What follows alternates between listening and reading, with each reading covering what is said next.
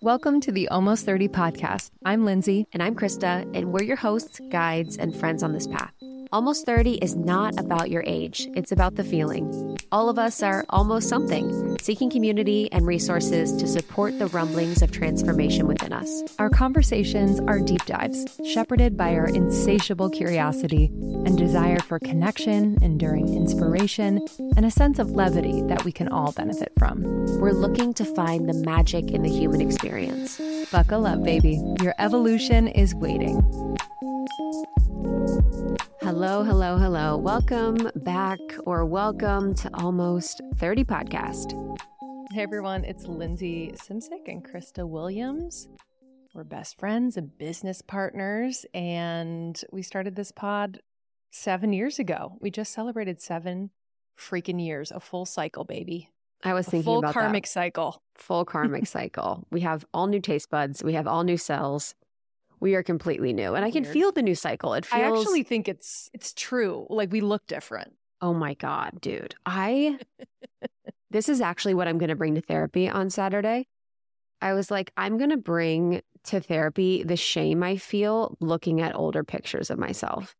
It's not like I'm not like wallowing. I don't have a voodoo doll of my previous self. But I was just like, dang, I don't know.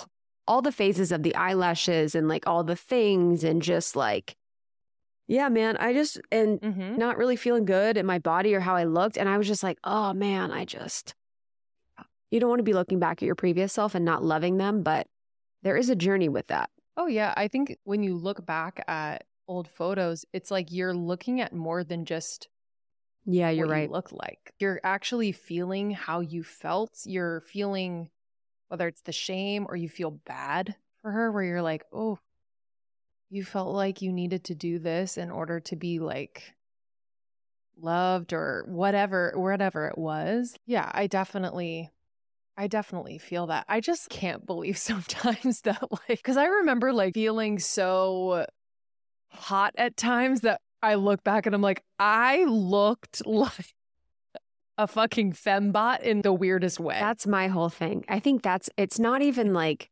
yes, I can feel into how I was feeling, but I think more mine is like, I thought I looked good. And that embarrassment where you're like, yo, I thought I was serving in this moment, or I thought I was this. And it's like, yo.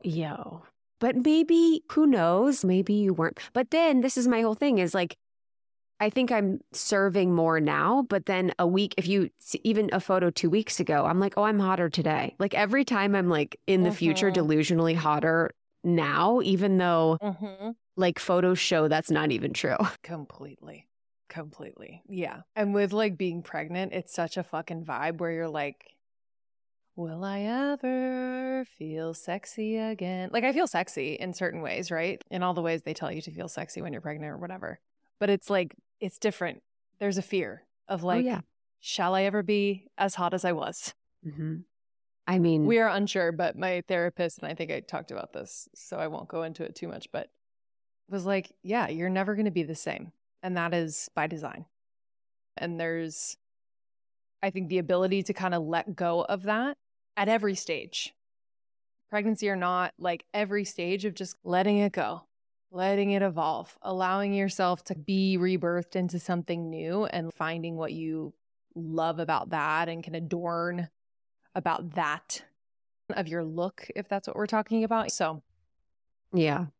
And I think too, it's like in pregnancy, there's just so many messages that you guys get. It's like, feel sexy, don't feel sexy. Like you should feel like this. It's just so confusing.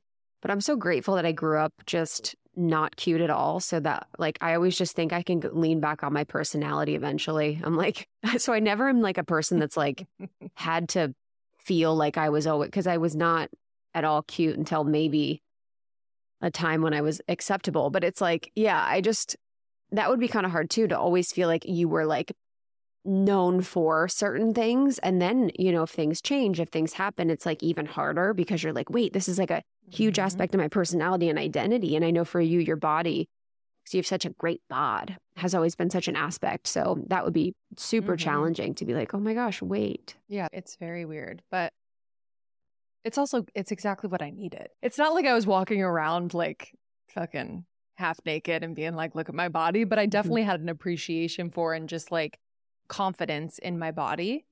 And so it'll be so interesting to see just in my experience postpartum of like, okay, we'll see what we're working with here. Let's see where we're at.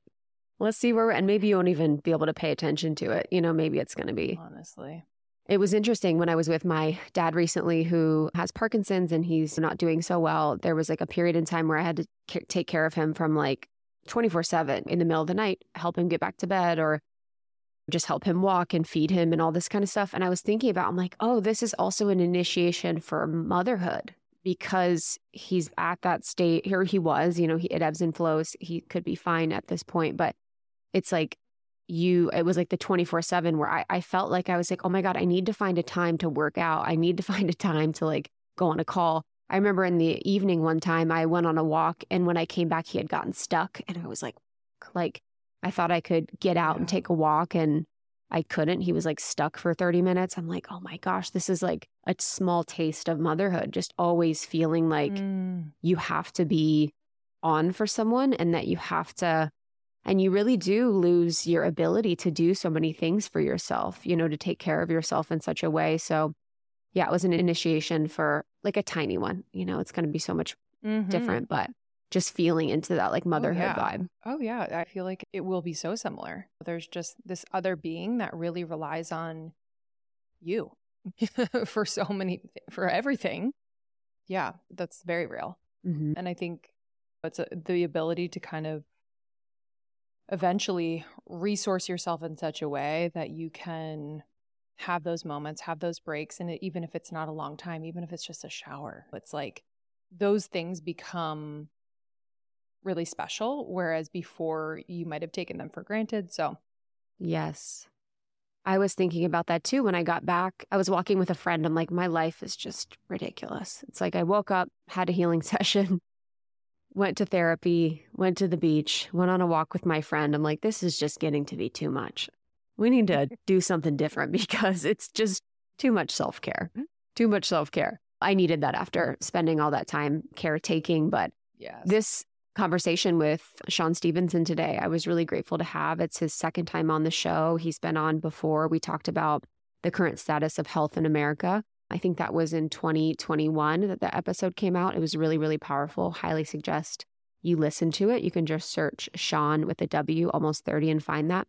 But really talking about the family structure and talking about how to eat with your family in his book, Eat Smarter, the Family Cookbook. There's a lot of recipes and support for transforming the connection of health, fitness, and your actual family unit. And being with my father who eats very poorly and other parts of my family that have disordered eating or restrictive eating or things like that. It's just, there is so much that is ingrained in us and that is taught to us through our family and for the most part through osmosis, you know, when we're very young and when we're growing up. And so a lot of us are now working with and reprogramming and learning how to live our lives in a great connection to food outside of what our families have told us, outside of what culture has told us.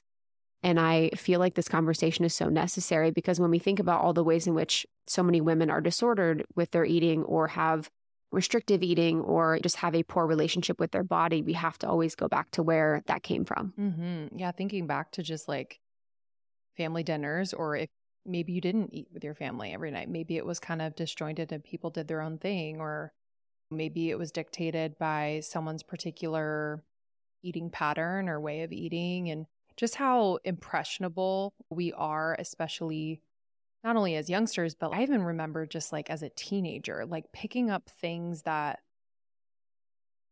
were so disturbing and no one was batting an eye. I'm like, barely bringing nutrients for lunch. Oh, yeah. And wondering why I'm like unable to function in class and do well in school because I'm literally eating like leaves. It's very weird. But why was I doing that? I think it was almost like this anticipatory thing that I was doing that I'm like, well, when you get older, you need to watch what you eat.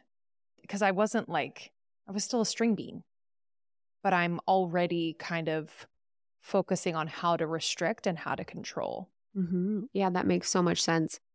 I think mine was so much like I wasn't being nourished at all. So I was searching for nourishment, but the things that I was providing myself were not nourishing. It was cereals, it was breads, it was carbs, it was, Otis Spunkmeyer cookies, it was chocolate milk. It just had not a lot of protein, not a lot of healthy fats, not a lot of micronutrients, not a lot of variety in what I was eating. And it was a part of the culture too. There was like a definite success for a lot of the marketing and branding of the 90s in the foods that we ate, whether it was like Doritos, Taco Bell, Cheetos, like there was so much color. There was such great characters. There was such a coolness about eating junk food that so many of us just ate Gushers. We ate fruit roll-ups. We ate all these things that actually were not food because it was marketed to us and our parents as like something that like was cool or something that was like what normal kids eat. Yeah, I mean, I remember that so clearly. Like the cool kids had the junk food. And then someone like me, like my mom would at points like pack me kind of healthy lunches, just balanced lunches, a sandwich and like an apple and whatever. And I remember that feeling of like embarrassment about my lunch because it wasn't that cool and wanting to trade. It's just such a weird thing. And that's all marketing. Yeah. It's all the marketing that makes people think it's cool. And I remember that as well because my mom would pack money for chocolate milk, 35 cents. Our chocolate milk was 35 cents. Thank you, government subsidies. And then a turkey sandwich and then an apple and then like a Gushers or something. Still not a lot, to be honest, like probably not enough calories. But I remember feeling like it was like a punishment. I'm like, oh, this is like lame. I'm punished because I don't have a cool lunch. I don't have a Lunchable pizza. You know what I mean? That like is honestly space food. So there's like a lot of unraveling that a lot of us have to do. And it's interesting because I think the younger generations are so much more savvy and aware of healthy food, of nutrition, of things that are really supportive of them. And then that goes hand in hand with like diet culture too. So it's like, where is the fine line of the obsession with being healthy and the obsession with what you're eating? And where is that like healthy moment where you're educated, you understand, you know what is nourishing for you. But I have a lot of hope for the younger generation. And I actually feel I don't feel jealous, but I just feel like, wow, how different my life would be if I grew up with sort of the messages that they grow up with. I mean, imagine our kids. Like, what? Maybe there will be a whole host of different issues. Who knows? They'll be growing up on Mars, so who knows? Yeah. We don't even really know what they're going to be doing. But Shawn Stevenson is an author of Eat Smarter. He's the author of Sleep Smarter. He also has the Model Health Show, which is a really popular health and wellness podcast. He studied at University of Missouri in business biology, nutritional science. And he's been written up in a bunch of different places, but his work is really powerful. I love how researched it is. I love how clear it is. I loved how he showed up in the past couple of years, just being really truthful and honest and really questioning a lot of narratives and really speaking his mind in the health space. Because I feel like for so many health practitioners and health leaders and health and wellness spokespeople or personalities or educators, it can be really challenging to stand up for what you believe in. So I always really appreciate his ability to use science and research to convey his truth. Yes. We love you, Shawn. You can learn more and connect with Shawn and get his books and listen to the pod at themodelhealthshow.com. Thank you so much for listening to Almost 30. If this episode was one you loved, please pass it on to a friend. This is a great way to just start conversations in your relationships. I've done that many a times when I've wanted to talk about certain things. I've just sent a podcast episode to begin the convo.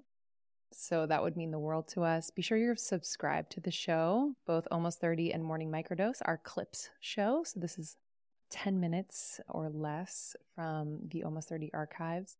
But be sure you're subscribed. We release new episodes of Almost 30 every week and Morning Microdose 5 days a week.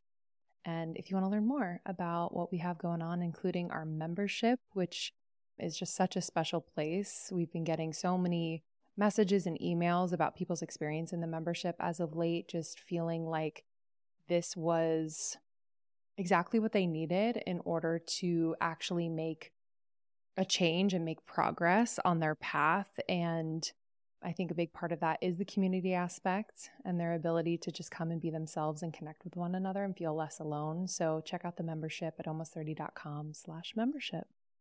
We love you guys. We're so grateful, and we'll see you soon. Bye. Okay, this app has been with me through seasons of wanting to prevent pregnancy and also get pregnant. The app is Natural Cycles. It is a leading women's health company that they created the world's first FDA-cleared birth control app. So the app's algorithm uses hormone-driven changes in body temperature to let users know when they're fertile and not fertile. It is so easy, y'all. Every single morning I wake up, I have the thermometer on my bedside table, and then I take my temperature. I input the temperature into the app, and boom, there you go. It is 93% effective with typical use and 98% effective with perfect use. It's pretty incredible. I know a lot of people are just thinking about their birth control. A lot of people are going off hormonal birth control. This is an incredible option for you. I've been using it for a couple years now. And again, it is so easy.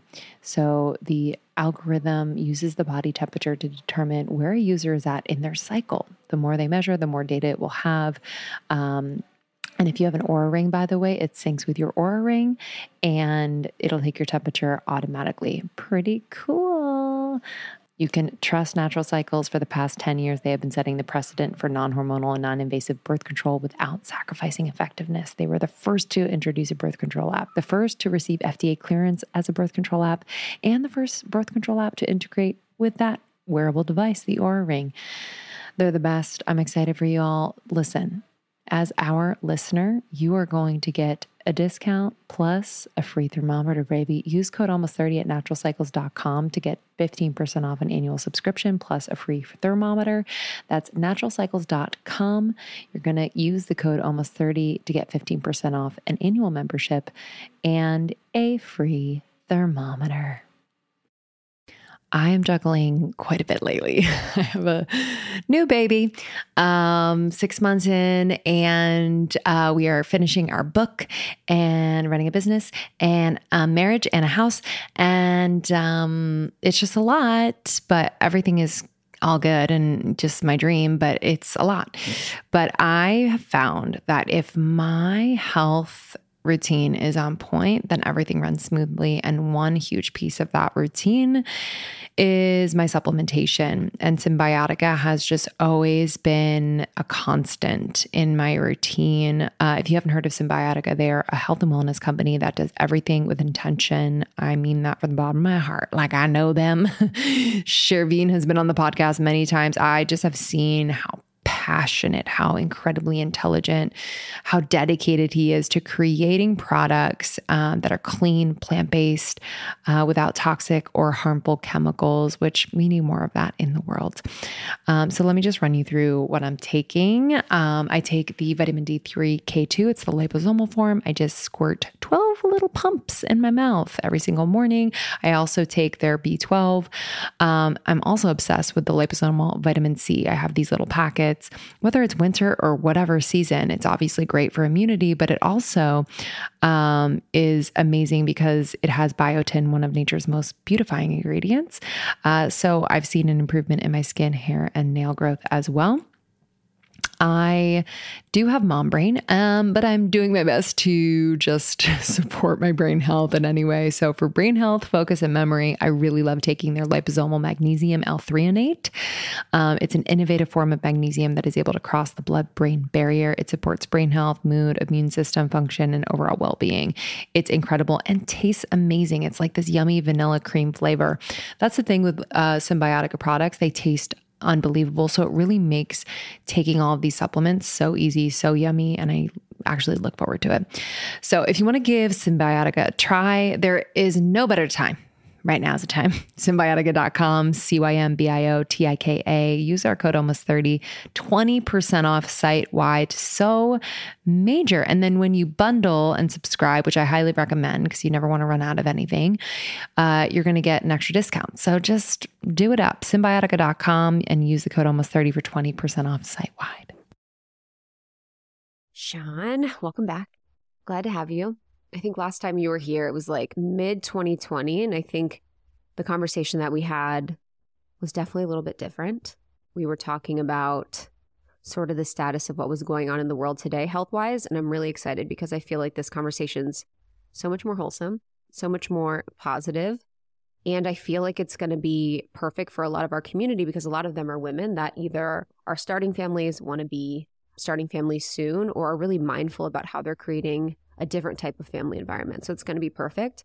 But I would love to start just because you're like my health guru and you know all the stats and facts and figures. What has sort of happened to our health since the pandemic? Yeah, so of course we knew there was going to be some long tail effects. Yeah. Our health was already not going in a good direction as a nation. And prior to the pandemic, we were somewhere in the ballpark. And I'm just going to rattle out a couple of stats. I love them. Number one, about 130 million Americans, 128 million precisely, were diabetic or pre-diabetic prior to the pandemic. We had about 42% of our population being clinically obese based on BMI, which is not a perfect metric, but, just based on that. And we also had about 60% of our citizens having some degree of heart disease, and also happening in younger and younger people. And in addition to that, somewhere around 100 million Americans being regularly sleep deprived, epidemics of mental health issues, the list goes on and on. And then that happened, all right? And it kind of really concentrated and shifted our behavior in such an intense way. And what we saw was, and this is based on really sound data now, significant increased consumption of ultra-processed foods, significantly decreased physical activity for the majority of folks. And some of the early data that we got, let me just share this first, was from children. And this was a study conducted by the CDC. And they looked at about a year time span for U.S. children during the shutdowns. And they found that kids who were moderately obese, their annual rate of weight gain doubled. So if they were expected to gain 5 pounds, they gained 10. Even children who are of normal weight, their annual rate of weight gain went up almost 3 pounds. Right? So kids started gaining weight faster. And the thing is just like, well, we can be like, we'll clean it up afterwards. We were just trying to be safe. But there's this thing called recidivism. And so when something happens for our bodies, as we, and a lot of people experience this and know about this, when you gain weight as a child, it's exceedingly more difficult to get it off once you kind of have that ground laid, let alone when this happens as an adult. It just seems to get more difficult as time goes on. And so we're setting basically a different thermostat. We're putting that thermostat at a different setting for our children. So where are we at today? All right. So the CDC's latest numbers, they published this at the end of 2022. So they've established that we made this jump now in chronic diseases. They determined that 60% of Americans now have at least one chronic disease. All right, so it went from 5 to 6. So half of our population to now the majority. Wow. And 40% of our citizens now have 2 or more. All right, now this is data straight from the CDC that everybody was supposedly tuned into during all this stuff. But they're saying like, hey, we're the most chronically diseased society in the history of humanity, in documented human history. Something is severely wrong. And these are just some of the big picture things that we can delve into and like look at the parts. But here's the good news. Even with all of this and all of the turbulence, when things are shaky, it's really good opportunity to change things. But when a system is going in a certain direction where chronic disease was getting normalized, it just took a little bit of a jump. It got a leap pad effect. And we have an opportunity right now to target what the root cause is. Why progressively the last few decades have we been getting sicker and sicker? Last little thing I'll share. This was published prior to the pandemic. This was published in the New England Journal of Medicine. So this is one of the top journals in the world. And the title of this study was 200 Years of Diabetes. All right. And so they looked at 200 years of diabetes in our country. And the numbers were pretty consistent up until about 50 years ago. And over the last 50 years, the rates of type 2 diabetes in America quadrupled. It just went from this kind of consistent thing to boom, it jumped up. And the question is why? And with that, for years, I've been trying to target behavior change. But the truth is, it's very difficult to make a behavior change in a culture that is inundating you with behaviors that harm you. it's very difficult at working as a clinician, and I'm working with a mother, or I'm working with a father or some kids or whatever, whoever the case is. It's usually the biggest thing that they would share with me is like, why can't you put this into place for yourself? What's the biggest struggle for you? It's the other people around them. That's where they point the finger. And usually people they love, but they blame them for making it more difficult. And not to say that that's not the case, but what I eventually started to do prior to like really focusing on writing books and teaching and all that stuff, I started to work with families. And I was coming into this very much aware now of human psychology and motivation. And so finding, and all it is just you talk to people. When I say talk, I really mean listen. Yeah. Ask questions and they will tell you what the cause and cure is. For them personally, they will tell you what motivates them, what will drive them to do a certain thing.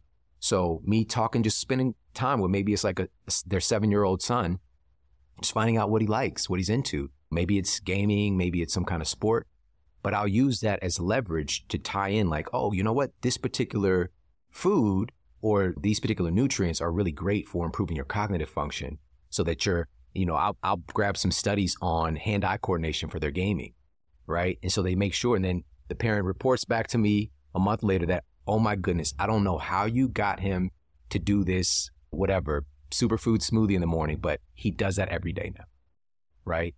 So, and here's the coolest part about all this is that you don't need an expert like me to tell you exactly what to do. We know our loved ones better than anybody, but because of the busyness of life and all the stuff that we have weighing on us, a lot of times we just don't feel like dealing with it. Mm-hmm.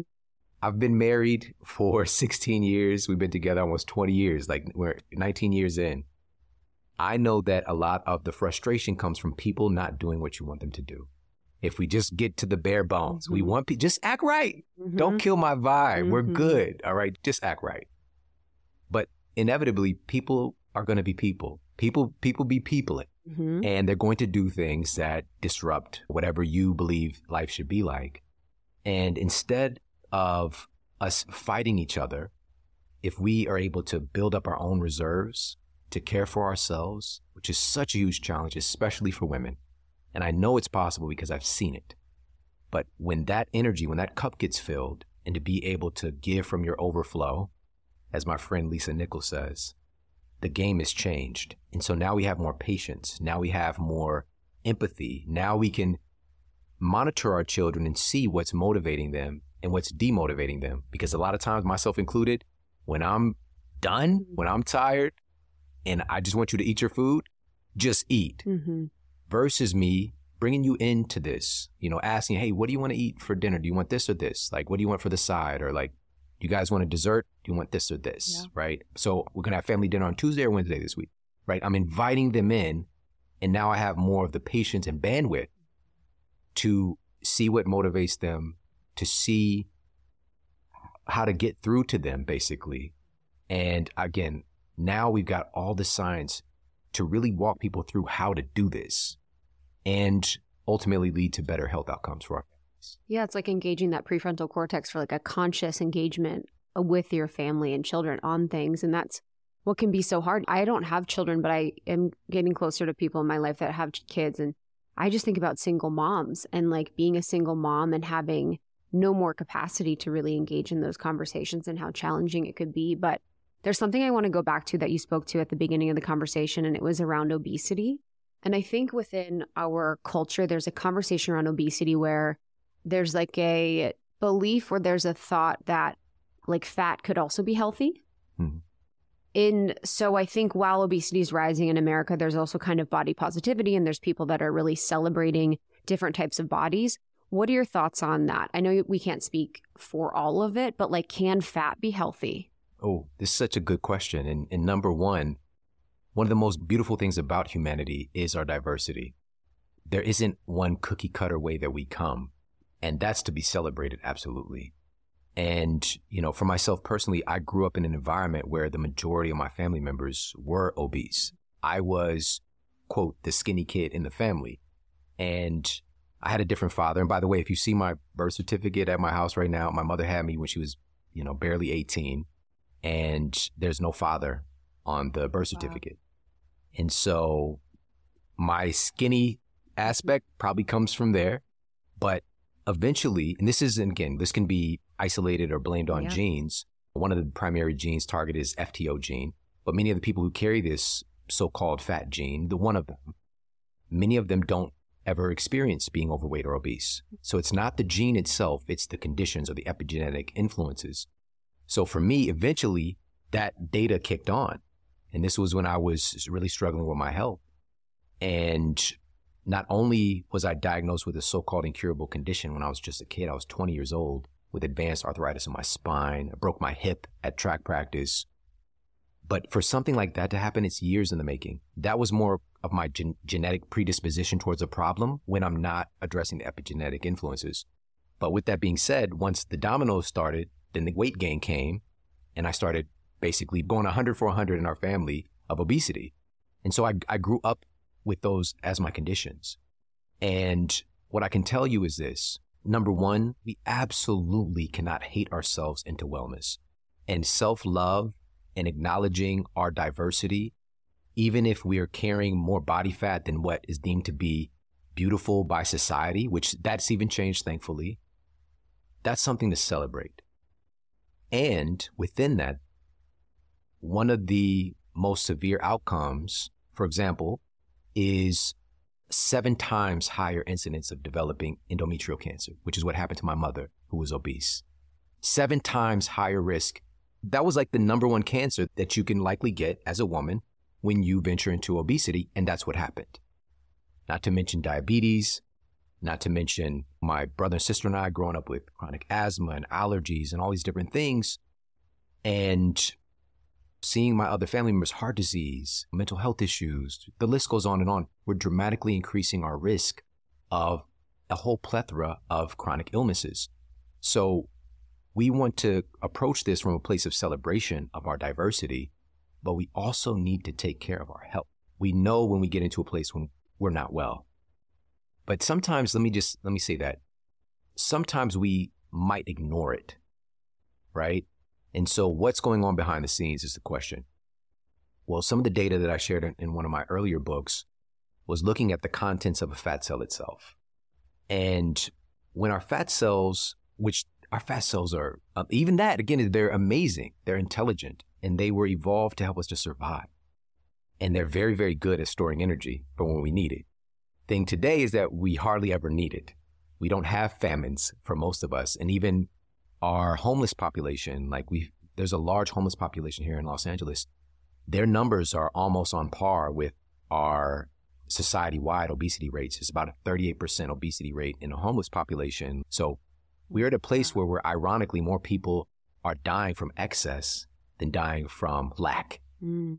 And so as these fat cells are getting filled with more and more contents, what happens is because we didn't evolve with the capacity to carry that much energy for that long, not to mention that much energy in the cell itself, it starts sending out a distress signal for our immune system, right? It's basically we're generating this call for inflammation. Your immune system is the primary conductor of inflammation because essentially it's like you're infected, like your cells are trying to battle an infection.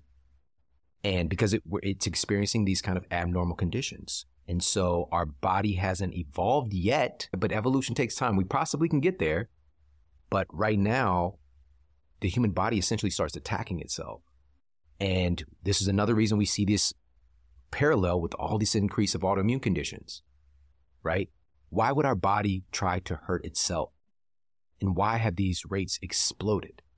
There are many different ingredients, but we see a significant increase in autoimmune conditions when we venture into obesity. And I just mentioned one cancer. We're seeing double risk of breast cancer, double risk of testicular cancer. The list goes on because your immune system is getting overburdened.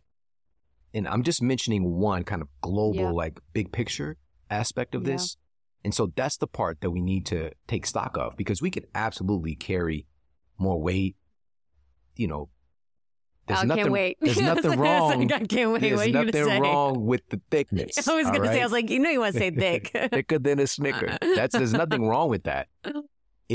Are we getting to a place where we are degrading our lifestyle and our functionality and eventually seeing ourselves in a place where we can avoid suffering, right? That's really what it's all about, is being able to be healthy at any weight, right? To truly be healthy at any weight, not just saying the thing because it sounds good, because there is a point where we get significantly diminishing returns and we're putting ourselves in a bullet train towards dysfunction. Yeah.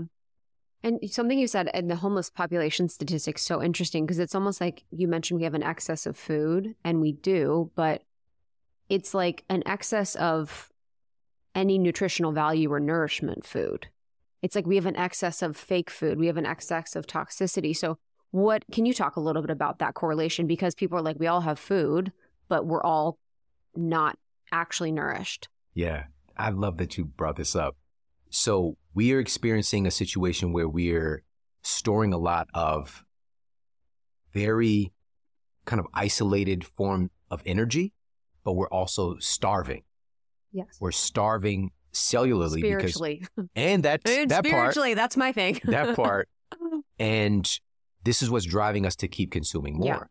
Yeah. And so one of the most fascinating things that I was studying for quite some time after college was looking at, it's a part of the brain, it's called the appetite regulating network, or ARN, and it's in the hypothalamus. So the HPA axis, a lot of people have heard of this, hypothalamic pituitary adrenal axis, but along that is your thyroid. Along that is your ovaries or your testes. There's a lot of data. It's like an information superhighway of the body, and the tip of the spear is the hypothalamus. It's really the master gland in this situation. And that, if you're looking for where is your metabolic thermostat, at how much, quote, fat you're burning, what is your metabolic rate, you're going to find that thermostat in the hypothalamus. That's also where the appetite regulating network is. And so one of the primary drivers of dysfunction with the appetite regulating network is based on the way that we evolved when our ancestors, and even today it's still happening, but we didn't have this curveball I'll talk about in a minute, but our ancestors would eat a food, we'll just say a cherry, all right? They ate some wild cherries, and when they eat that food, their cells are essentially taking notes that I just ate this cherry, I got this vitamin C, I got a little bit of these particular amino acids, I got melatonin. This is an interesting thing. This is one of the main food sources of melatonin in nature, right? So your cells are taking notes on what nutrients it's getting from that food and from that flavor. It's something called post-ingestive feedback. All right, it's this really phenomenal built-in intelligence that all of us have, and all creatures. If you've ever thought about why do certain animals eat certain things, and sometimes they'll eat different things, that post-ingestive feedback, their biology is telling them to go eat that food because I'm running low on whatever it is. All right. Now, with that being said, if we became deficient in vitamin C, we would get a craving for, generally vitamin C is coming along with a lot of different things that have a little sweetness to it, right? So fruits, for example, would be a great source to load up on some vitamin C. And there's other species of animals that they make vitamin C in their bodies. We don't, because it's so abundant in how we evolved that we can always get access to some. Now, here's the problem. Food manufacturers have manipulated this pathway, and we can now take that cherry flavor that once indicated the nutrient profile that I just mentioned, plus a lot more. And now we can, one of the inventions was called a gas chromatograph, because flavor is just chemistry. All of life is just chemistry. We can break this stuff down. And so there's a formula for that cherry flavor that you experience. And now we can take that flavor and we can put it in other things. So now we can put cherry flavored candy, cherry flavored soda, cherry flavored ice cream, no cherries necessary. And now it's starting to muddy up those metabolic waters of like your intelligence of my cravings to eat certain things. Now it's really getting all screwed up. And so we can start to develop these cravings for things that are very abnormal. And if we don't get the things that we expect, your body will keep making you crave foods to try to get those nutrients in, because that's how we evolved with getting the nutrients we need, is that our body would drive us through craving. And again, craving is given a bad name today. And what it really is, this can be a subtle internal whisper, or it can be like a really deep longing for something.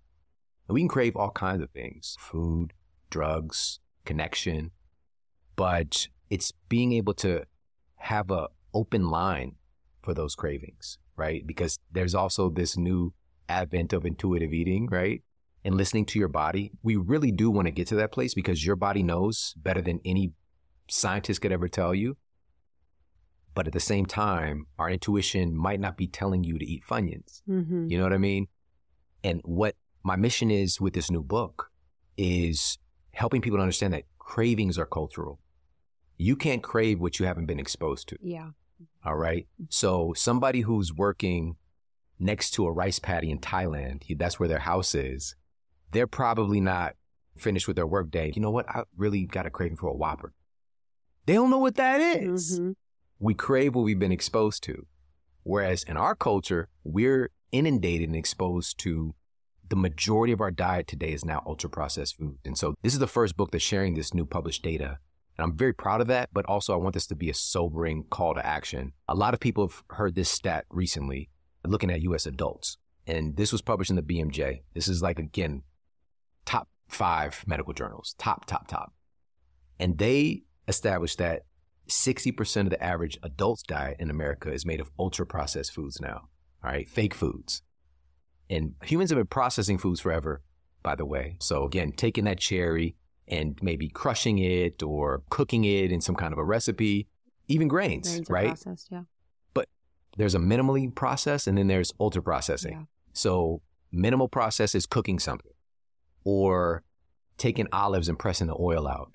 Ultra-processing is taking those grains, that field of wheat, and somehow it becomes a bowl of Fruity Pebbles.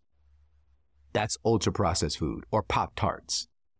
Most of the food on our supermarket store shelves are ultra-processed food and made from mainly the same stuff.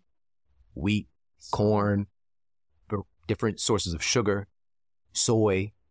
But it looks like all this stuff because it's ultra-processed and adding all these, preservatives, additives, food dyes, chemicals. I shared in the book as well, it's a crazy study. I'm from St. Louis, so Monsanto is like one of their home bases. Yeah. All right. But also I wanted to work there, because they would come to the food. We had P&G. I was like, I want to work at P&G in Cincinnati. The job fairs at the school. That was like a great job to get. Of course. Boeing was there as well, But I had no idea what they're up to, But yes. A lot of folks recently, a lot of science has been out about glyphosate. Mm-hmm. And what's the biggest problem with this that we have sound data on? Well, the WHO, and I like to go to like the bigger entities, even though I know the smaller, like likely more hard hitting, but the WHO determined that glyphosate is a class 2A carcinogen. That means it probably causes cancer. All right. And in the book, I shared an analysis by the Environmental Working Group looking at grain products on U.S. store shelves. They found that up to 90% of U.S. grain products are contaminated with glyphosate. Wow. Now. Wow. Right now. And so. That's Roundup being sprayed in the crops, correct? Yeah, it's a whole story behind that, but it's just it's a huge disruptor of our metabolic health, not to mention the health of our immune system. And we also have immunometabolism, so the metabolism of our immune system. And the environment, the grass, the animals, like everything. Yeah. Is it a fertilizer or is it anti-pesticides, glyphosate? I actually don't know. It has many roles. Okay. So this is the thing. Basically, we have this phenomenon today where we've developed, or not we, but these food manufacturers genetically modified dwarf wheat. So it's like really this kind of systematic strain, like where it can only grow in certain conditions. All right. And so making sure that basically these things can't grow in nature by themselves. Wow. And so making it so that you also have to get their seeds, like they kind of weeded out a lot of other manufacturers, farmers. Yes, I've heard that. Yes. Right. Mm-hmm. And so there's all this contamination of the soil. So we've got something that works as a pesticide and a fertilizer, kind of fungicide, insecticide, but also it has these other effects as well. It really boils down to creating a system where you dominate the thing, where you create a monopoly. Yeah. And so the point that I was going to make was that wheat strain, you have to get their fertilizer. You have to get their glyphosate in order to grow it. So it just feeds right into each other. It's like a patent on the seed and then a patent on the specific fertilizer for that specific seed. Yeah, that whole, that's a whole moment conversation. Yeah, it's just sometimes when you get into these, it's just hard is not the word that I want to use, but it's the only word that I can say. It's like, because then we get to, okay, so now we're talking about our food system. We're talking about the glyphosate with the monopoly at Monsanto. Okay, we're talking about kids and them having government subsidiaries of dairy farmers and feeding them milks and cheeses in schools. And like, you know, you get to this point where you see kind of this web of systems in place that create an environment that makes it hard to be healthy and hard to be well. Just gets a little heartbreaking. Okay, small daily actions, they just make a big difference. And I just cannot emphasize this enough. It creates this cascade effect and honestly a snowball effect. So one begets the next. Really great, positive, small action, but it almost has like a bigger impact as the week goes on. And I'm just someone who very much believes in this, whether you're like smiling at a stranger, or maybe you wake up a little bit earlier to practice your meditation, or maybe read part of the book that you're loving, or maybe you integrate a healthy habit like taking a probiotic, which is something that I've been doing for a few years now. I've been taking Seed's DS-01 Daily Symbiotic, and I love it. And I've just noticed that this is the catalyst at the beginning of the day for a ton of healthy choices that I make. And I've noticed a difference when I don't take it. I forgot it on vacation a few months ago, and I noticed a difference. I was bloated. I wasn't as regular. I started to get a little breakout on my chin. Things were just going haywire. So I'm just so thankful for Seed. If you are someone who wants to support your gut or your skin, digestion, your gut barrier integrity, I recommend Seed. Their DS-01 Daily Symbiotic is incredible.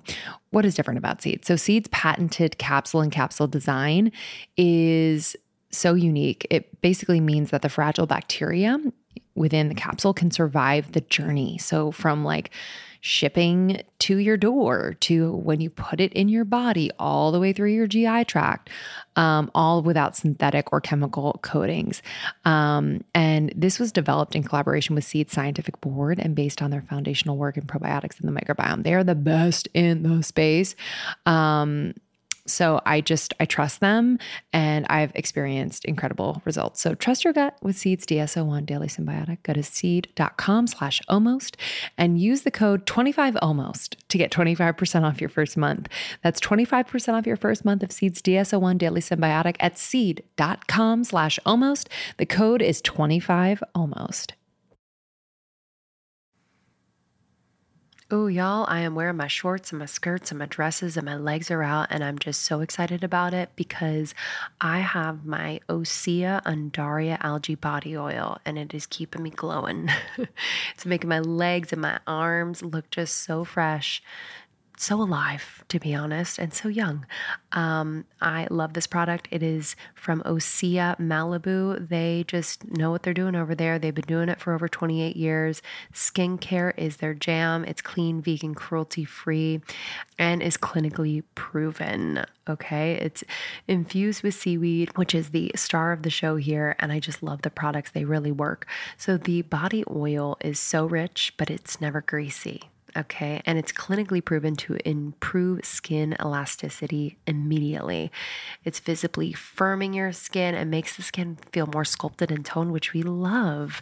It's so amazing.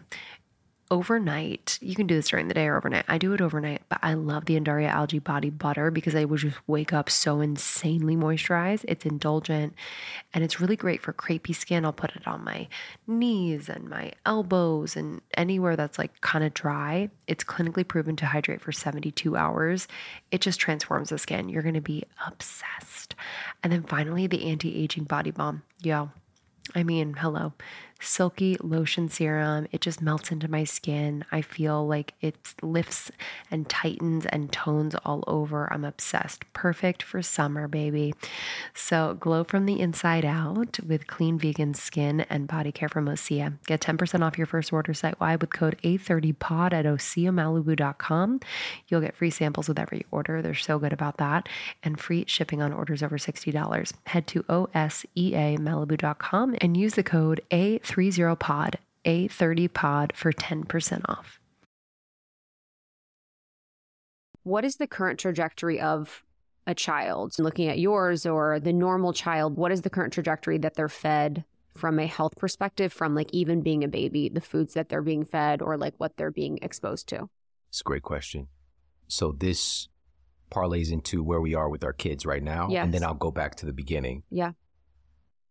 So as mentioned, again, I'm proud that this is the first book to share this, Yes. but the Journal of the American Medical Association published this huge meta-analysis looking at 20 years, essentially, of U.S. food consumption by our children. So this was kids between the age of 2 to 19, so children and adolescents. And the researchers found that in 1999, the average U.S. child's diet was made of 61% ultra-processed foods already, outmatching adults, which is kind of obvious because that's how I grew up as a kid. Yeah, same. Right? But by 2018, now the average U.S. child's diet is almost 70% ultra-processed foods. So only about 30%, quote, real food is making up our children's diet today. And something is severely wrong. And again, if you look at the health outcomes, skyrocketing rates of obesity in our children, higher rates of what used to be called adult onset diabetes, but the name was changed because more and more kids started getting type 2 diabetes. All manner of mental health conditions. Yeah. And the list goes on with all these really abnormal things happening with our children. And so obviously the food piece is a huge one. And we were talking before we got started, like when you were a kid, for your volleyball games, mid-game, Teddy Grahams. Teddy Grahams, baby. Dude, my favorite. I would just put my paw in a box. The Teddy Grahams are goldfish. Like, we were like a carb house. My mom was like a low-fat carb house. So it was all carbs. I mean, I was probably so starved for a healthy fat or like a nourishing fat or, yeah, I just remember feeling so hungry because it was so sugar heavy. It was so carb heavy. It was so like less is better. Like eating less is better. I think as like a woman, just growing up how I grew up, it's, you know, it was never, you could have more vegetables, you could have more fruits, you could have more of these amazing things that are going to nourish you. It's like, how can you just reduce all the food that you're eating? So it's different messages, especially culturally where you grow up and the access that you have to food. But yeah, it was, I think about that a lot with my moods, with my brain development, with my sleep, and even my performance in sports. Like I wasn't like an all-star, but I'm like, damn, I would have been so much better at sports if I was like actually taking care of my body. Yeah, and this is very common, you know, and also a lot of times it's in an effort for parents, especially during that time with the low fat phenomenon, like still wanting to be healthy and like, this is a low fat snack for my kid. And this is all based on food marketing. It's not based on science. And also they're marketing to children, which should be illegal or have severe penalties and or significant rules around it. But these cartoon characters, you said I put my paw into the Teddy Grahams. Damn. You know, these cartoon characters are so seductive for children. I mean, Chester Cheeto, is anyone cooler? I mean, come on now. Chester Cheeto is such a G. The Noid. Yo. We had... Even Mountain Dew, I was like, freaking yeah. Sprite, all the athletes. Toucan like, Sam was like, follow your nose. Yes. Follow your nose. Yes. And so what they did was they had kids analyze how much they liked a cereal, and it was like a 5-point smiley face scale. And they found that kids, and by the way, this was the same cereal given to kids, but one of the cereals, it had a cartoon character on the box and one didn't. I'm scared. When there was a cartoon character on the box, they rated the cereal higher. They liked it more. They felt that it tasted better. But all there was a framing that this cartoon character, which is, again, the mind of a child, is like, this is imagination. This is fun, right? And so the credo with these ultra-processed food companies is get them while they're young. Get them while they're young, and you can have a lifetime customer, right? And so they're spending so much marketing money on manipulating our children. And we're just oblivious to it because we grew up with it. Going down a cereal aisle. It's insane. It is insanity. The It's like walking colors. into a casino. It's Yes. like, ding, ding, ding, ding, ding. Yes. It's crazy. Yes. But until you are able to step away from the crazy a little bit, you can't really see it. It's just like, what looks good today? And so I'm saying this from the perspective of somebody, I was a serial killer. All right. I love Apple Jacks, Anytime. Captain Crunch. Smacks. Not even a real captain, but he's got that. I got his certification online. But also, when I was trying to get healthy in college, trying to turn my health around, rather than eating my, quote, kid cereal, I was like, let me eat an adult cereal that's high fiber. And so I switched from my Honey Nut Cheerios and whatever else I was eating to Quaker oatmeal squares, right? I'm like, oh, this is there's a Quaker on the box. He's You older. know? He's older. It's not a cartoon character. Yeah. Maybe he's a person. I don't know. He looks like a president. He looks like Ben Franklin wouldn't lie to me. But here's the thing. In that environmental working group report of the most contaminated foods with glyphosate, Quaker oatmeal squares cereal was one of the top 5 most contaminated with glyphosate. And so it's so crazy. Like, we have this culture where we're trying to do the right that's my whole thing. And this is the thing that we can literally just flip a switch in our mind and start to make healthier decisions is, if I was aware that is a ultra processed food, that food is fake. It's so denatured, so far removed from any oats. Are you kidding me? Where are the oats at? You can't tell where this came from. And all of these chemicals that are added to this is not real human food. Now, this is not to villainize it either, because if you want to dabble in a bowl of cereal here or there, absolutely, that's your prerogative. But if this makes up the majority of your diet, we're going to have a huge problem because we're changing the ingredients that make us as a species. And this is the health outcome that we're seeing. And so, again, currently, the food piece is a big part with our children. But I mentioned I want to go back to the beginning. And this also reminds me with my mother. And this is crazy. So this was published in the FASEB journal. And they were looking at development of children in the womb based on the mother's diet and this culture of ultra-processed food and excessive consumption of energy in those forms. And they found specifically that it created what they dubbed to be lifetime alterations to the appetite regulating network in the brains of the children and significantly increased leptin resistance. So the satiety hormones we produce, the brain not being able to pick up that signal to reduce the appetite. We're changing what's happening to us before we even get here now. And this is just a little bit of the story. But here's also, again, we always need to bring this back to empowerment.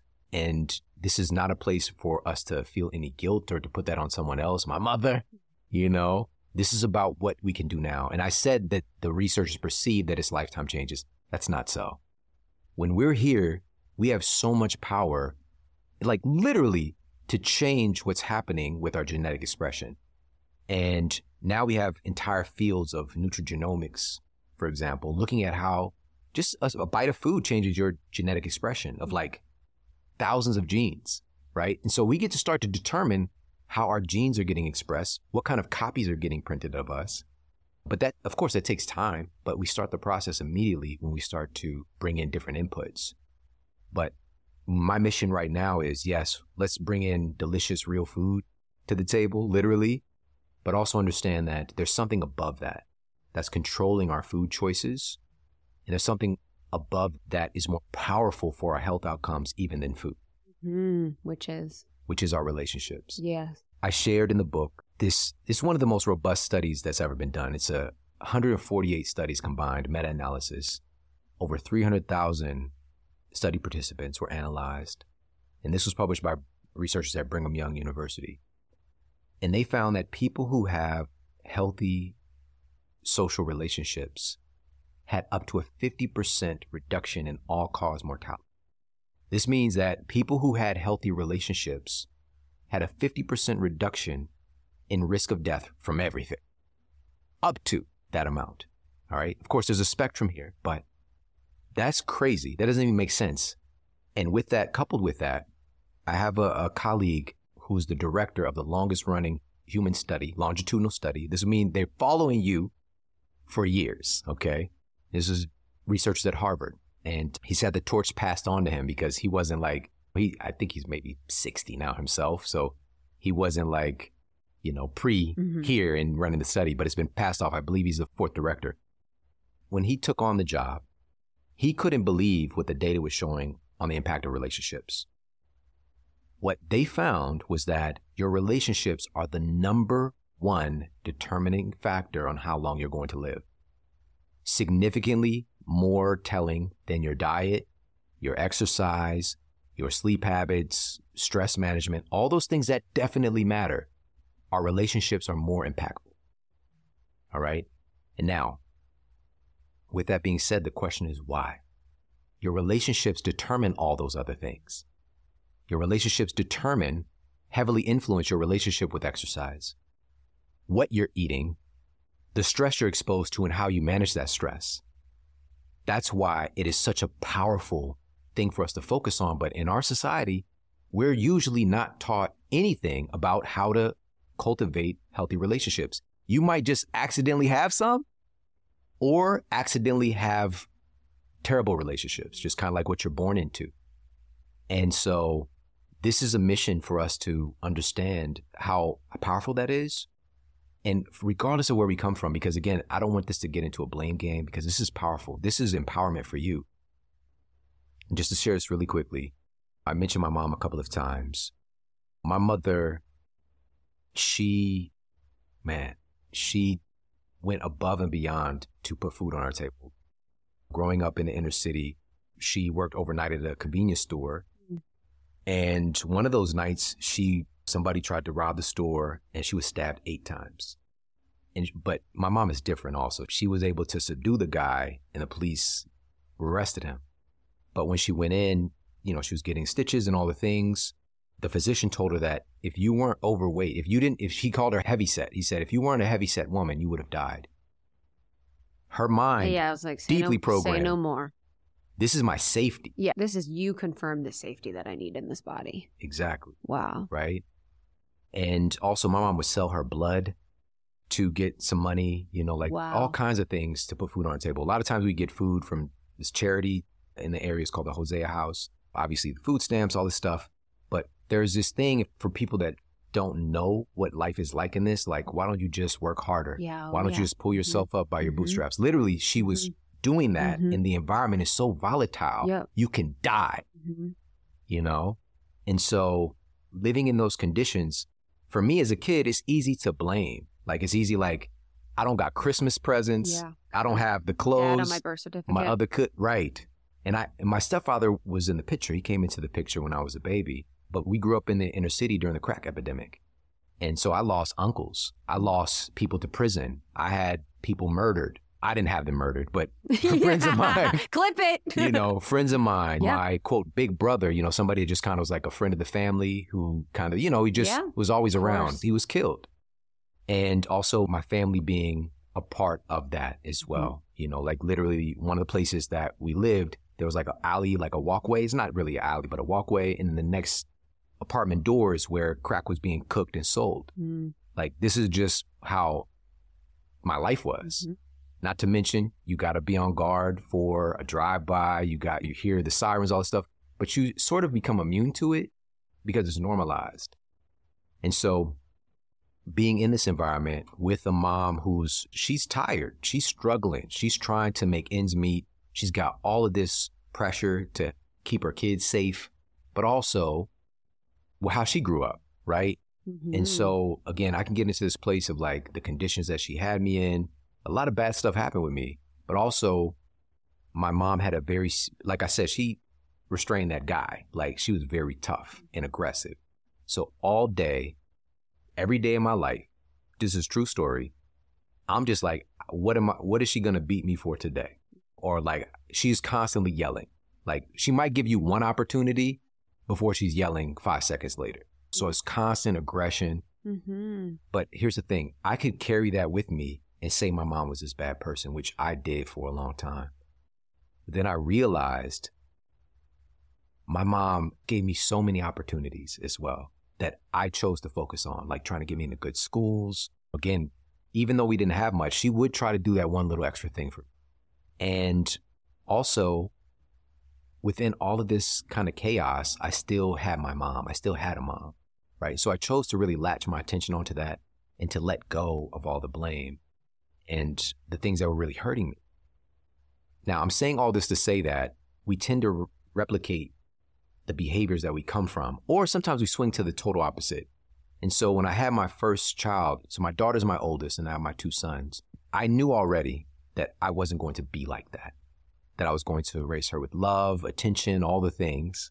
Because I did get some other examples in my life, right? Being able to like stay at my friend's house and like just seeing like, oh, you guys are like the Winslows from Family Matters. Like I didn't know this was a thing. It was just like, I'm going to live in this neighborhood when I grow up, you know, kind of thing, which I unconsciously, it was like the day after we moved in to the area that I was bussed out to an hour each day, that I realized like, oh my God, I said I was going to live here and here I am. So it's just like, we're so powerful with our attention. But I'm saying all this to say, absolutely, my daughter was advanced because I spent time with her when she was in kindergarten. I got like these 2nd and 3rd grade workbooks and we would sit at the table, you know, for an hour a day. And like, because I thought that was being a good father. But I'm not talking about my character during it if she's not getting something fast enough. And I might be a little bit more irritable. Not a bad guy. Totally. But you know what I mean? Just like my patience wasn't there.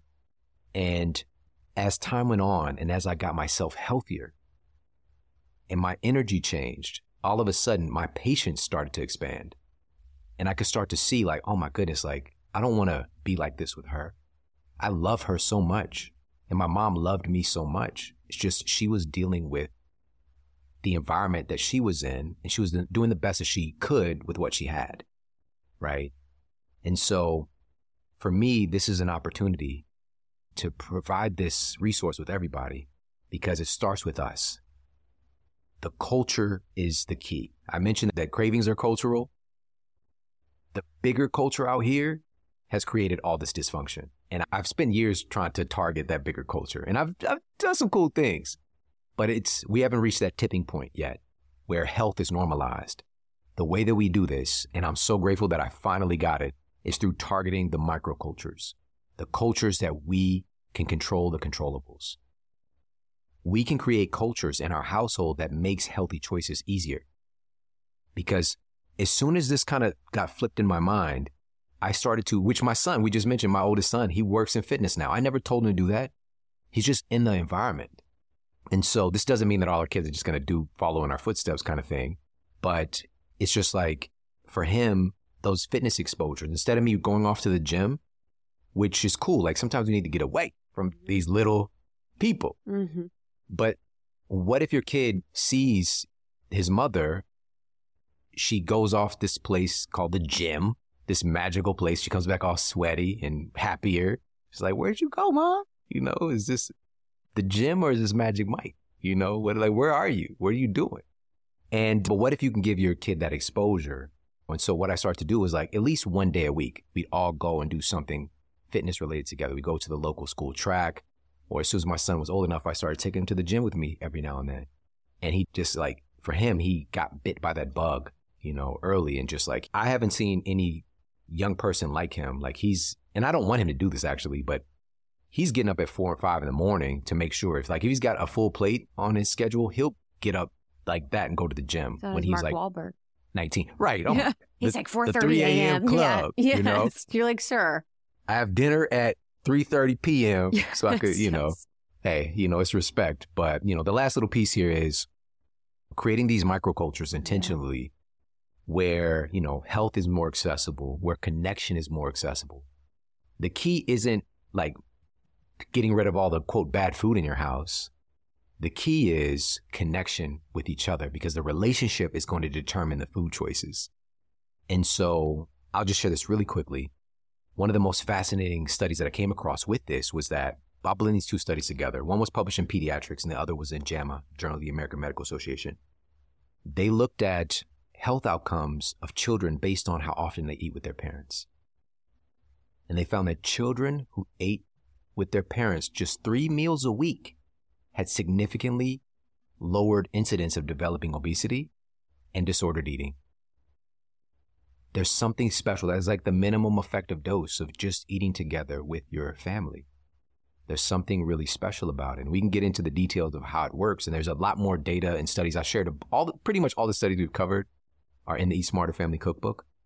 But something really special about getting together with people that you love and eating good food together. Yeah, I just think about the whole thing. It's like we're just so lack of nourishment from a cultural perspective in so many different spaces. It's like actual nutrient nourishment, actual like spiritual nourishment, actual connective nourishment. It's like we are just starving for actual connection. We are starving for like hope. We are starving for true nourishing things. Within the family unit, the emotional component part of it, it's like, and the relationship to food, that's what I found in my life, is that my relationship with food is so much related to my relationship with my own emotions, my stress levels, how restrictive I am with myself, and how healed I've been in my life, or how much healing I've done has directly correlated to my relationship with health and food. And like you were talking about earlier, my capacity to hold for other people is so much greater when I am fed well, when I'm emotionally well, when my blood sugar is regulated, when I'm really good. Okay, I need to introduce you to a revolutionary new app, Superhuman. I have been doing these superhuman activations every single morning for the last 3 weeks. Let me just tell you, I kind of fell off of my game after I had the baby. Most of my time and energy was going to him. Still is, but I have been able to carve out time in the morning before I get into the swing with him. And I've been doing these activations. I do a lot of the shorter ones because I don't have a ton of time. But let me just say, this is new. Like, this is a new type of audio that are super energizing and really specifically designed to transform you into your future self. So I know a lot of us want to manifest things. I know a lot of us are thinking about planning for the future, but a lot of us feel stuck. And so I've just felt like this has unstuck me in just the most beautiful way. So I've been doing a lot of their pep talks. I've been doing some of their writing activations. This morning I did the 3 morning questions. It was a 7-minute, really vibey writing activation that I love. So I had my journal out. Yesterday I did a pep talk about tackling procrastination. There's a part of me that procrastinates quite a bit. So I love this. I love this. There's going to be an activation for you for this moment, for this day. It's incredibly supportive. So we actually interviewed Mimi Bouchard, the founder, not too long ago. Check out that interview. And we have a sample of one of the activations on our feed. So you can check that out as well. It's way easier to implement into your routine and far more effective than any other audio app out there. I've just noticed that I'm doing it much more consistently. So please don't miss out on this crazy deal. They rarely do discounts. On top of the 14-day free trial, get over 60% off your subscription for a limited time only at activation.com/almost30. Literally, there is no risk. If you change your mind and forget to cancel after the trial, you're covered by their money back guarantee. The offer is only available through their website, not on the App Store. So that's activations.com/almost30 for 60% off. It expires soon. Would you suggest that people focus on their own culture, meaning focusing on their own home, their own community, the place that they can impact, instead of, I guess, getting caught in the minutia of like thinking about all the things that are potentially wrong with our system? This is such a good question. All right. So there's so much that we can put our energy into, so much to be upset about, obviously, in this kind of bigger culture scape. But it is just that, which is controlling the controllables, because that's another need that we can meet, is certainty. We all have a need for certainty. And a lot of the frustration we get is because of all the uncertainty that's out there in the world, especially when it comes to our family, our kids, that kind of stuff. And so what does this really look like?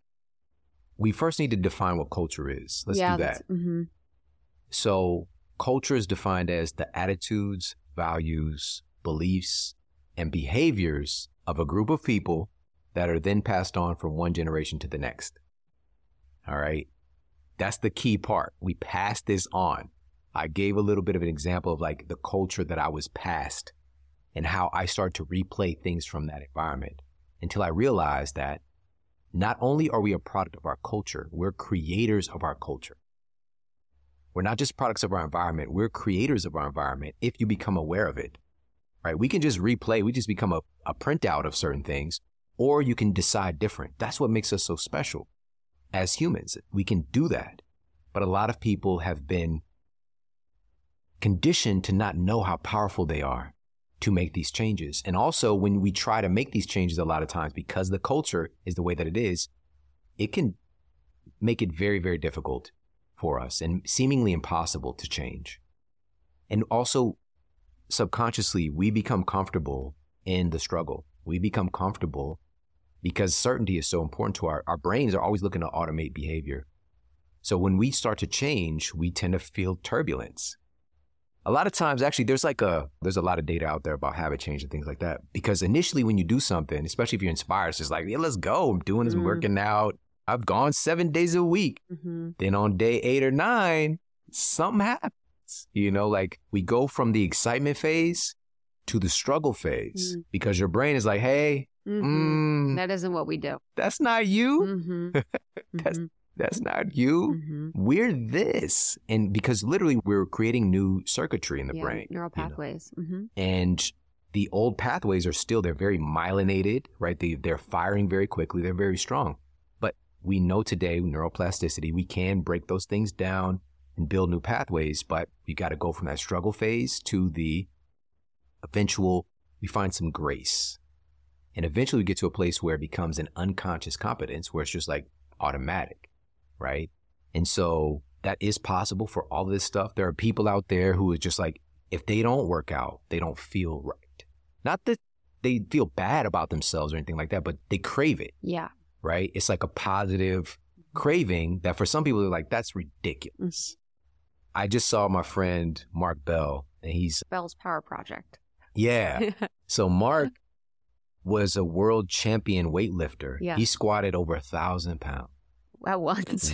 Why? Wow. Right? I mean, to do that, those knees, man, I'm just like. That part, you know, just him doing that, he was massive. You know, he was carrying solid 300-ish pounds. And now he's lost a significant amount of weight, but he's still a really big guy. Yeah. But he just ran the Boston Marathon. Wow. What?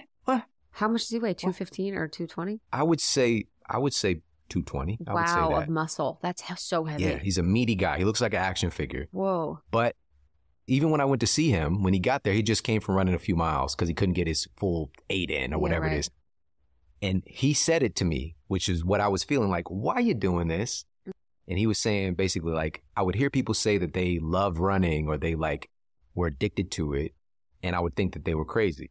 And he's like, now here I am. Stop. And so again, it's the brain being able to like relate certain data pieces to a certain behavior. Yeah. Okay, so that's defining culture. All right. We pass this on, but we get to craft and create the culture we want. With that being said, for me, I was looking at what has been a cultural implement that we might be missing out on that was protecting our health. Looking at the state of our health now and looking at the data on eating together. And I was like, humans have been eating together forever. In a tribal construct, everybody was involved in food. So the hunting, the gathering, the food preparation, people ate together, celebrated together. This is when story and celebration, we see these things in other cultures and movies and stuff like that, or like a luau, like a dramatization of the thing. But that's actually how we evolved, was with that. We might snack, have some little stuff here and there, but we're eating together as a tribe because the tribe is responsible for the tribe. There are cultures today still on our planet that are hunter-gatherers, and part of their subconscious belief in their culture is that if I don't move, I will die. In order for me to eat, I have to move. I have to engage with the world. In our culture, movement is optional, right? And so my question was, with that being a part of humanity, when that's pulled away, could we be missing out on an invisible protective field for our families? And so one thing that jumped out was I came across a study, and again, this is shared in the book as well, finding that when we eat in isolation, which today we went from thousands and thousands of years of eating together and being with our family to now eating predominantly alone with a device. Yeah. Right? And not to villainize that. That's cool. I've been known to like pop on. Yeah, little YouTube. I just watched Kevin Hart's special on the Peacock, which is pretty good special. When I was eating lunch a couple of days this past week. But I know now, because of my personal experience and also the science, I am going to make sure that I'm eating with my family and getting these times together as well, because the dinner table really acts as a unifier. It's so transformative for our psychology, for our brain. And let me explain this. So one of the things, like, why does this matter so much? One aspect is the influence that it has on our nervous system. So because we regulate our nervous system together, right? Especially women. Yeah. Especially women. Oh my God, totally. Women are really great. And dysregulate together. That part. We be regulating up and down and all over the place. Women are really good with oxytocin production when being with people that they love. And we're robbing ourselves when we don't have that. And oxytocin is one of the few hormones that we've discovered that have the ability to kind of counteract cortisol, right? Not let alone the bigger picture change from this kind of sympathetic fight or flight. It's called fight or flight. We get to switch over when we're around people that we love to the parasympathetic, quote, rest and digest system around food. Isn't that going to be helpful? Which is the opposite of when you're on your phone, you're not in that state. You're not in rest and digest. So you may think that because you're alone, you would be, but if you're active on your phone or with a device, then you're not in that state, correct? Absolutely. There's a difference between kind of being mindless and checking out for a time and actual restoration. Yeah, totally. All right. There's a big difference between that. And for restoration, even the most introverted among us, a lot of us do recharge on our own, absolutely. But we still require human interaction. Yeah. Our genes expect us to interact with other people, especially, again, people that we feel safe around. Now, this brings up the conversation of safety. Yeah. Right? And actually having an environment where that's the case. Yeah. Because some people, we might have programming from our past where even with a family meal, there's a lot of volatility. So I took into action to address that, but really subtly in the book. Cool. Right?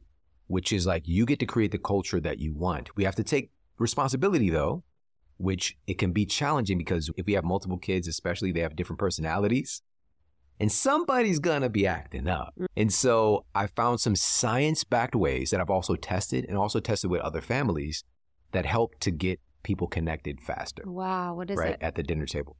There's so many different ways. Share some ways. So I love this. I looked at something historical and just like, why do people pray before they eat? Like, why has that been a thing for so long? And what that is, it's a moment of presence. I love prayer. And being able to just be still, be present in the moment, and it's initiating that switch over from that sympathetic to the parasympathetic, just to be still for a moment. We tend to just close our eyes and we get here. Mm-hmm. I looked at some of the data on prayer and on gratitude. And gratitude, there's so much research on this now and its ability to really help to reduce stress and help to switch over from that fight or flight to the parasympathetic.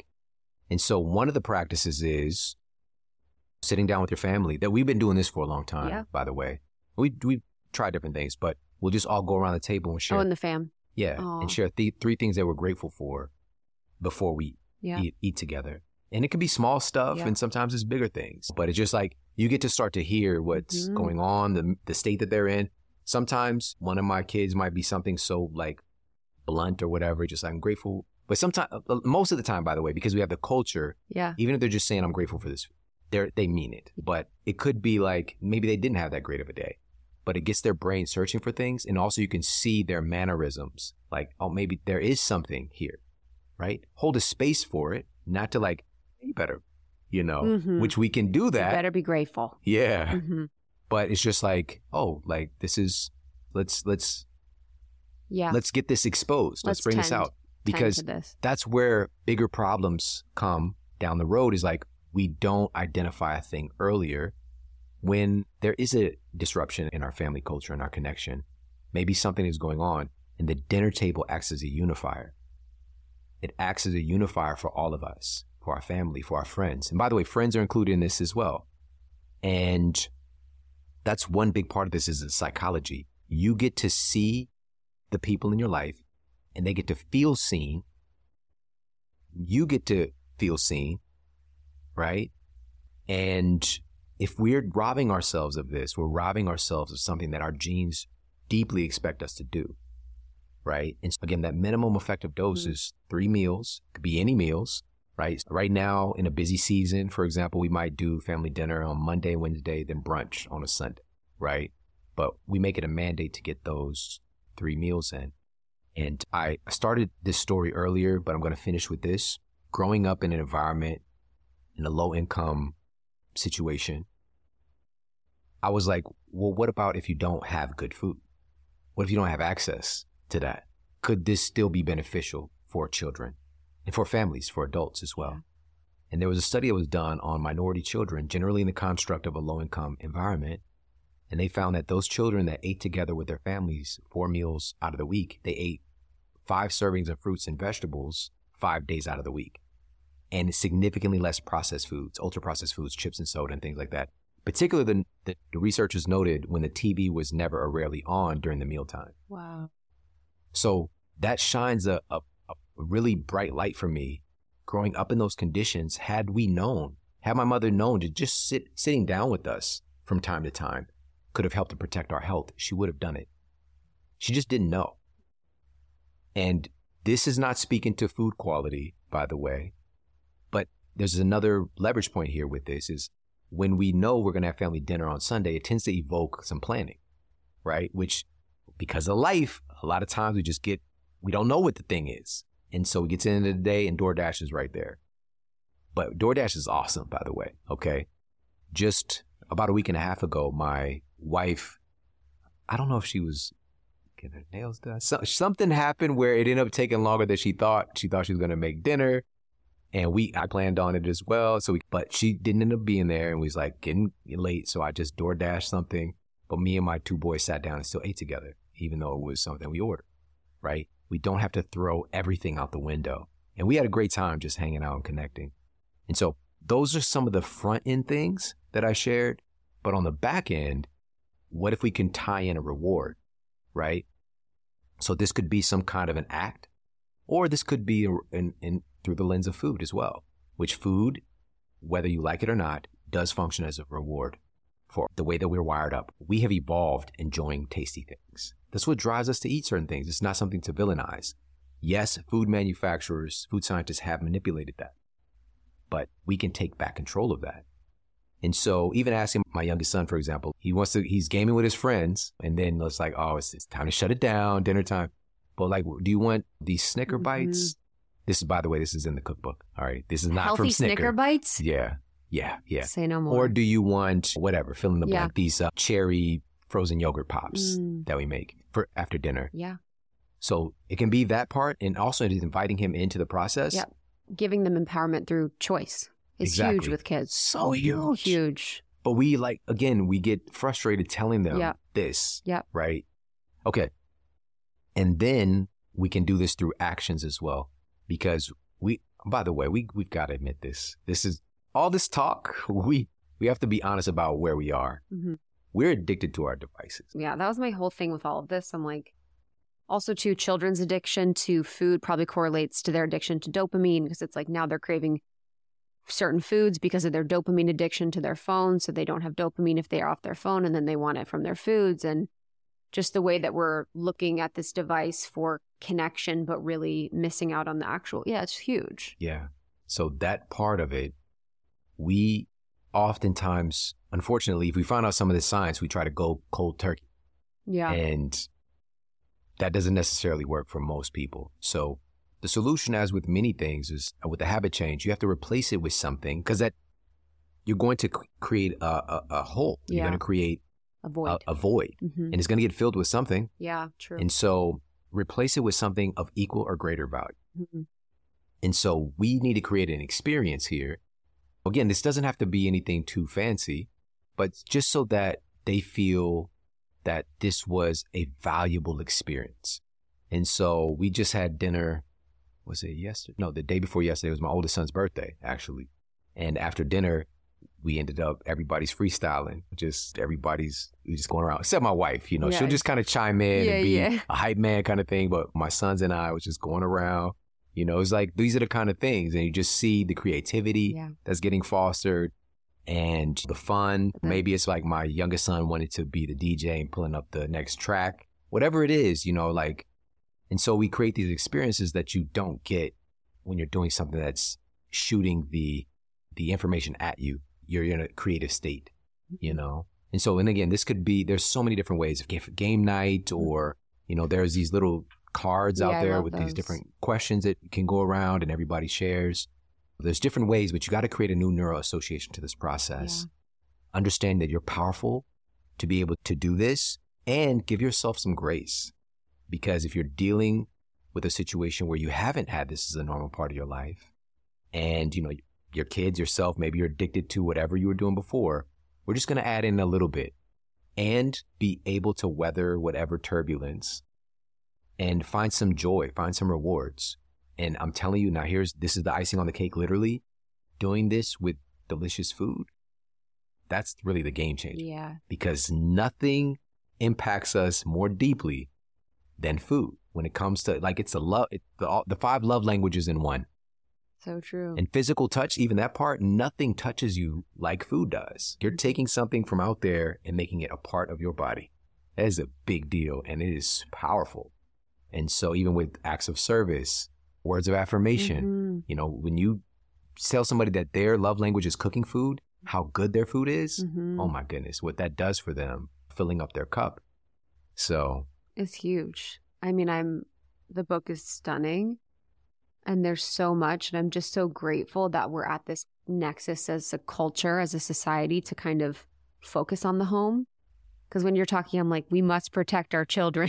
We must protect our families. There's just so much that kids are exposed to, that kids go through, that we really have the power to change and shift. And there's no one that deserves a healthy, loving environment more than our children. And also for us, like our own inner children have that too. And I was thinking about the women of our community, because a lot of them are transitioning into motherhood or family. So they maybe don't have that yet, but maybe they're living in a big city and creating that type of experience with their friends, like with their chosen family, their chosen people can still have that positive association. You can still kind of recreate the environment that maybe you wish you would have had from a young age with your food. But the book is so beautiful. I love how much research you have in it. We love the emoji element. I feel like everything's like super well backed. It's like the recipes look so bomb. So I'm excited for everyone to get this, whether you have a family right now or not. It's like, it is such an incredible book. Thank you. I mean, that means everything. It's one of those things where I feel like life qualified me to do this right now at this time. It's the best feeling in the whole world. And so my mission right now, and really bringing so many other incredible people into this mission, which is, my mission is family wellness. Yeah. Really creating a superpower, like your own, like Avengers team, so that you're immune to the stuff happening out here. Yeah. And also even with that culture piece, where you go, what I found, when I said the luau, because I just went to Hawaii actually for the first time. And I realized when I go into someone else's culture, I bring my culture with me. Yes, I can be influenced by that culture, but our family culture was an influence when we were there, and people were coming up to us and talking to us, just like what would seem to be random for a lot of people, but this happens to us all the time. And for a while, I kind of didn't think much of it. And then I started to think, well, maybe, you know, like my son's, how everybody looks fit or whatever, but it's not that. It's our connection. Yeah, totally. People can feel it. Yeah. They can feel your energy, your love, your synchronicity, and they just get curious. And that's the whole thing, is like, that's how you impact people. Yes. I think people think about, what am I going to say? What am I going to look like? What am I going to post? What am I going to do? All these things. It's like the energy frequency that you're getting off is like speaking so much louder than anything else, and really making the biggest impact. So I think that's so beautiful. And your family in the photos is so beautiful. Like, yeah, it's so good to see. So I'm really grateful that you did it, because I feel like we really needed it. And I know that there's a lot of books you could have written in our health and wellness space, and this just feels like such a good one. And I want the Snickers bars. I'm going to be making Snickers bars right now. Thank you so much, Shawn. You can get the Eat Smarter Cookbook at eatsmartercookbook.com. And again, the author is Shawn Stevenson. He's been on the show before. So search Shawn Almost 30 to listen to the first one. It's super powerful. And thank you for supporting the show. We do this every single week, multiple times a week for you for free. And if you want to support the show in a really easy way, you can do that by submitting a review, writing an amazing 5-star review. Just sharing your love means the world to Lindsay and I and just keeps us going. And thank you to the sponsors for this episode, just bringing you brands that we've vetted for you and really, truly love and use ourselves. So you can find all discount information in our show notes as well as on almost30.com. All right, guys. Thank you so much. We'll see you soon. Bye. Bye.